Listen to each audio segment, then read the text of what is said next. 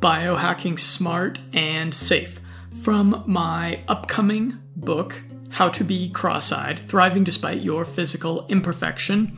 It's a memoir and life hacking manifesto. I'm a major advocate of safe and conservative use of supplements and biohacking technologies. In this chapter, I'll outline my guidelines for safety in your biohacking. Doctors begin their careers with the Hippocratic Oath, vowing to first do no harm. While I'm not a doctor, as an online educator, the same ethos underlies my endeavors to inform about supplements and technology that people can use to empower their mindset and productivity along with restoring health. Among biohackers, there's a predilection for risk, perhaps due to my conspicuous position as a self-experimenter and the personality I inject into my videos.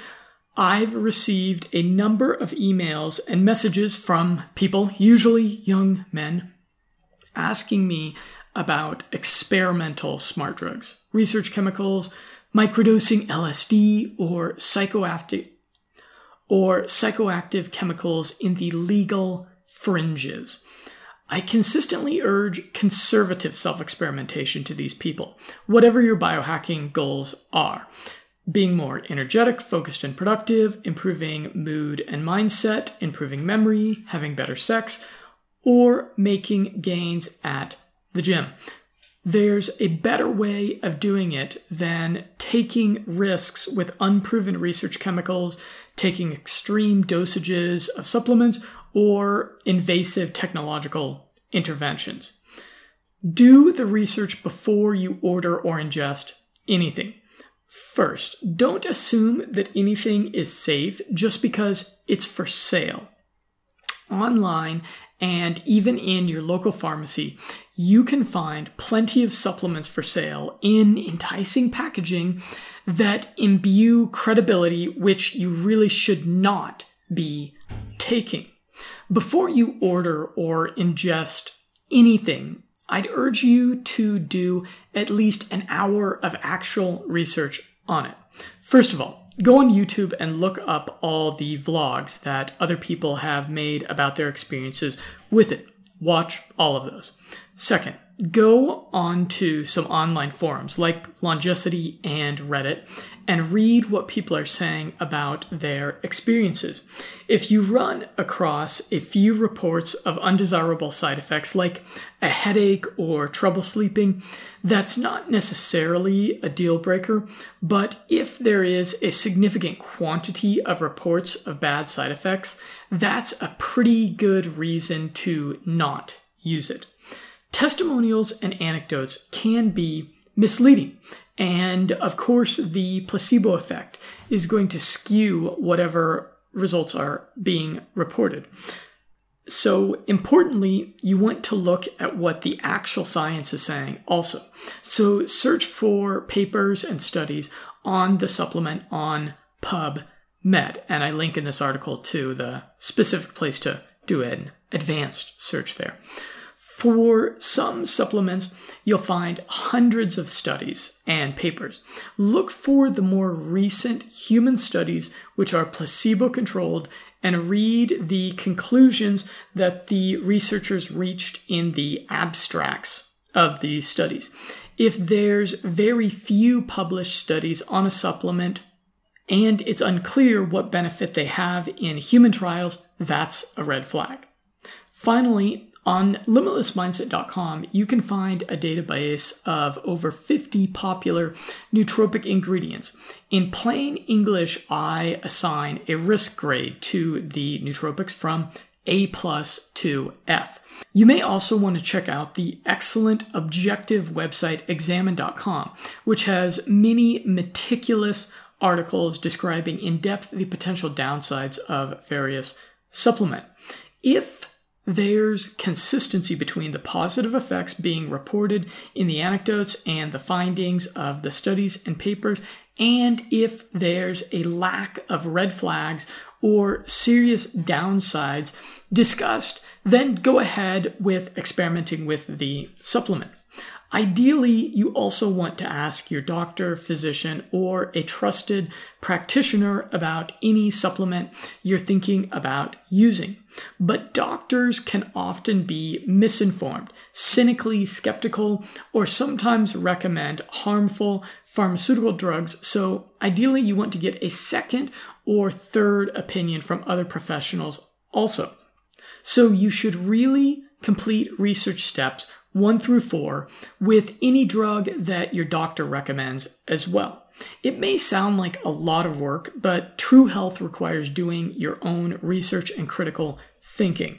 Finally, if you've done the research and are still confused as to whether you should be taking something, send me a message or an email with a few details and I'll offer an informed opinion.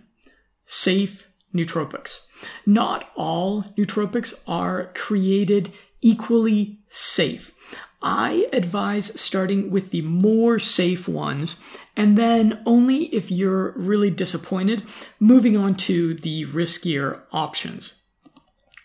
The adaptogens are often what I recommend first to my family and close friends when they ask me about something to give them extra energy. They've been the subject of hundreds of high-quality human studies done around the world and have over thousands of years earned a prestigious position in Eastern medicinal traditions. Rhodiola rosea is probably the best adaptogenic nootropic for energy and mood. Eleuthero is the fatigue overcoming and immune system booster that keeps me healthy during the winter months. Ashwagandha is the stress relief and anxiolytic that I reach for when I want to relax after a long day or get some restorative sleep. Horny goatweed is my go-to for optimizing sexual hedonism, male performance enhancement, and as a testosterone hack for masculine energy to take on life. Panax ginseng and ginkgo biloba are the 2 long-term memory and general mind maintenance herbal tools that honestly everybody should probably be taking. The racetams are the class of synthetic chemicals which have become synonymous with smart drugs, but a really conservative biohacker would not want to use all of them. Some of the newer racetam derivatives I'm suspicious of, but there's a few of them which are very safe.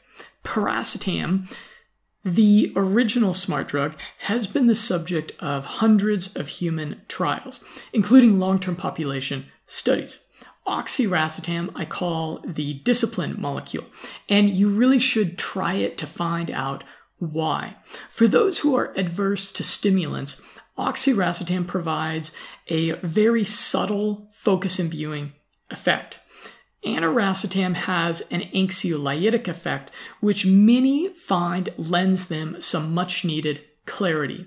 Phenylpiracetam is an upgraded version of piracetam, which lots of biohackers love because it's a hardcore focus promoter for logical, cognition-demanding tasks.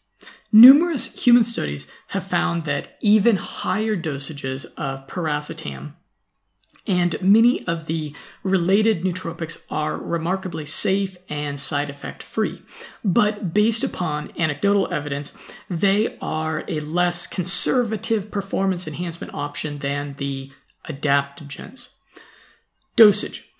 Every couple of years, you'll hear about someone, usually a reckless young man, who dies of an overdose involving supplements or ostensible nootropics. Almost always excessive dosage is to blame.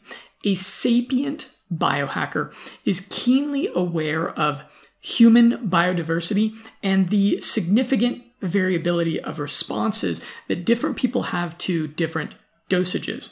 A dose that is mind-blowing for one person may be utterly underwhelming for someone else. So start with a conservative dosage. There's no good reason to start any supplement at a high or extreme dosage. Large attack dosages are a myth. If anything, they'll just build up a tolerance to the nootropic so that you need more of it in the future to experience any benefit, which is not very economical. Some nootropics require accumulation over time to really work. You may need to take them for days, weeks, or even months for their beneficial effects to become apparent. You may try a nootropic at a moderate dosage and experience an initial desirable effect, but find subsequent dosages really underwhelming. This does not mean that you should drastically increase the dose. Usually what this means is that the initial dose exhausted a particular neurotransmitter or neurobiological mechanism. The smart move at this point is to find out what cofactors the nootropic requires and try it again at the initial dosage with those cofactors. Or it may be that your diet is deficient in the nutrient that your body needs to properly process the nootropic. Often non-response is just a sign that this nootropic is not for you. Try something else. What dosage should you be taking? The best place to find this information is the human studies on PubMed. The abstracts will almost always mention the dosages used, but a lot of times they do so in confusing scientific jargon. You can find credible and clearly understandable dosage recommendations in the nootropics ingredients section of limitlessmindset.com or on examine.com. You can't always trust the dosage recommendations on the product's packaging or manufacturer's website. Sometimes they'll recommend unnecessarily high dosages, so always double check the dosage. On stacks and stacking. Upon venturing into the biohacking sphere, you'll be barraged with promotional content for branded nootropic stack products, and maybe further confused by discussion of stacking. Stacking just means combining different nootropics. The most risk-averse approach is to take a single nootropic ingredient alone and see how it affects you. Once you find something that helps you consistently, try adding another nootropic alongside it and see if the cumulative effect is worthwhile. You can repeat this process, adding as many different ingredients to your personal stack as you would like. However, the more things you add, the more there's a chance of an adverse reaction, the less conservative of an intervention it becomes. Nearly any stack that you can think of has been tried thoroughly by people on internet forums, so you can get a good idea of which stacks produce the best effect by reading others' experiences. However, few stacks have been studied in clinical environments by trained scientists, so you're taking a bit of a chance. Nootropic stack products are a mixed bag. Some are great, but a lot are kind of a waste of time and money. For the reasons I described below, many stacks are problematic. They aren't the most conservative biohacking option. You'll have to evaluate stacks on a one-off basis. Do they display their product certificate of analysis verifying the ingredients? Are their customer testimonials substantial and legitimate? Are there real people standing behind the product, or is it just a faceless e-commerce operation? Do they have a customer service operation? A phone number? A legitimate address? Do they pay their affiliates a really high proportion of the product's cost? Risk factor, purity. Another perpetual concern with nootropics is purity. If you don't see a certificate of analysis for a product with a spectroscopy showing greater than 97% purity, that's a red flag.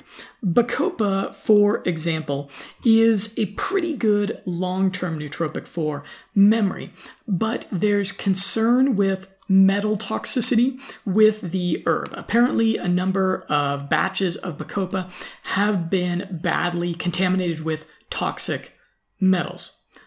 My risk philosophy. Some biohackers are very risk averse, like Justin, who I interviewed. He's the mind behind the very popular anti-aging forum, Longecity. However, I'm more of a risk-seeking or anti-fragile biohacker, which is not just because I'm reckless and want to treat my neurobiology like an amusement park. I have some quite rational reasons for seeking risk.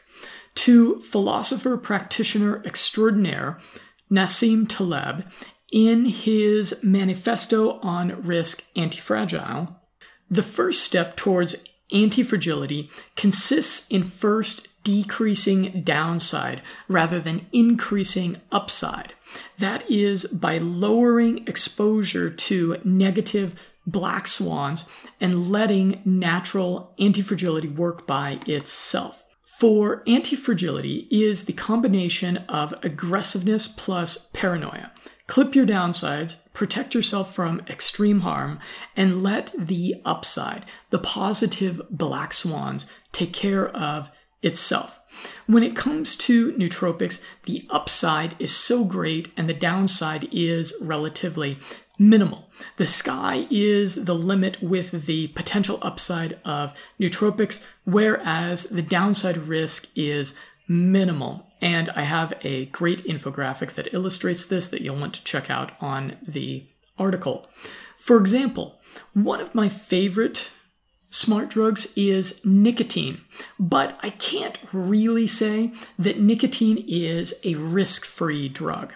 Some studies have indicated a very weak carcinogenic effect. This is debated, though. Some researchers say that nicotine alone is non-carcinogenic and is as safe as, say, caffeine. However, I'll continue to use nicotine because the upside of nicotine is tremendous. I get paid to do creative work, and nicotine is the best stimulator of this that I've found out of the 100+ smart drugs I've used. As an entrepreneur, nicotine is like an employee that appreciably increases the productivity of my company, who I don't have to train or manage, who demands a salary of less than $10 a month. To me, at least, the minimal cancer risk it may have is offset by its upside. Since I make more money, I can afford other good supplements, good food, and good lifestyle habits that significantly mitigate overall cancer risk. Since I make quite a bit more money, if I get sick, I'll be all the more able to afford it. Conversely, many of our other lifestyle and consumption habits have very limited upside with either moderate or significant downside. And you'll want to see the infographic that I have illustrating that as well. For example, my avocado salad is not exactly a performance enhancer. It's a relatively healthy meal that's just going to power me through my day. Or perhaps someone eats a more average diet of carbs, sugary snack foods, and fried meat along with GMO fruits and veggies. There's barely any upside to this diet. It just barely assuages hunger, and the downside is that it causes spikes in blood sugar that drive you to eat every few hours. The long-term downsides are heart disease, diabetes, Alzheimer's, and ultimately death. Risky nootropics. There's a number of nootropics that are definitely riskier. I've tried most of them. Someone with lower risk tolerance would want to stay away from 5-HTP, adrafinil, the amphetamines, so Ritalin, Adderall, Vyvanse, cerebrolizine, DMAE, fasiracetam, kratom, modafinil, nefiracetam, phenibut, tianeptine, and yohimbine. I'm also a big fan of biohacking without nootropics. I'll from time to time have someone contact me privately and they'll have tried racetams, modafinil, phenibut, or whatever, and the nootropics work for a time but have diminishing benefits or undesirable side effects. Before just adding more nootropics, I always recommend that they implement non-nootropic performance-enhancing life hacks like meditation, brain training, no-fab, cold showers, diet optimization, energetic breathing, and sleep hacking. To summarize, do the research before you order or ingest anything. Start with the safest and most effective nootropics, the adaptogens and the racetams, and then move on to more risky options if you need to. Be conservative with dosage. Stacking is a mixed bag. Start by taking things individually. Nootropic stacks should be evaluated based upon objective criteria. If you ingest or order a supplement without seeing a certificate of analysis, that's a faith-based decision that it contains the ingredients advertised. Ultimately, the most risky thing is the mainstream approach to health, which results in disease, cognitive decline, and death. And finally, there's plenty of ways to biohack other than using nootropics or smart drugs.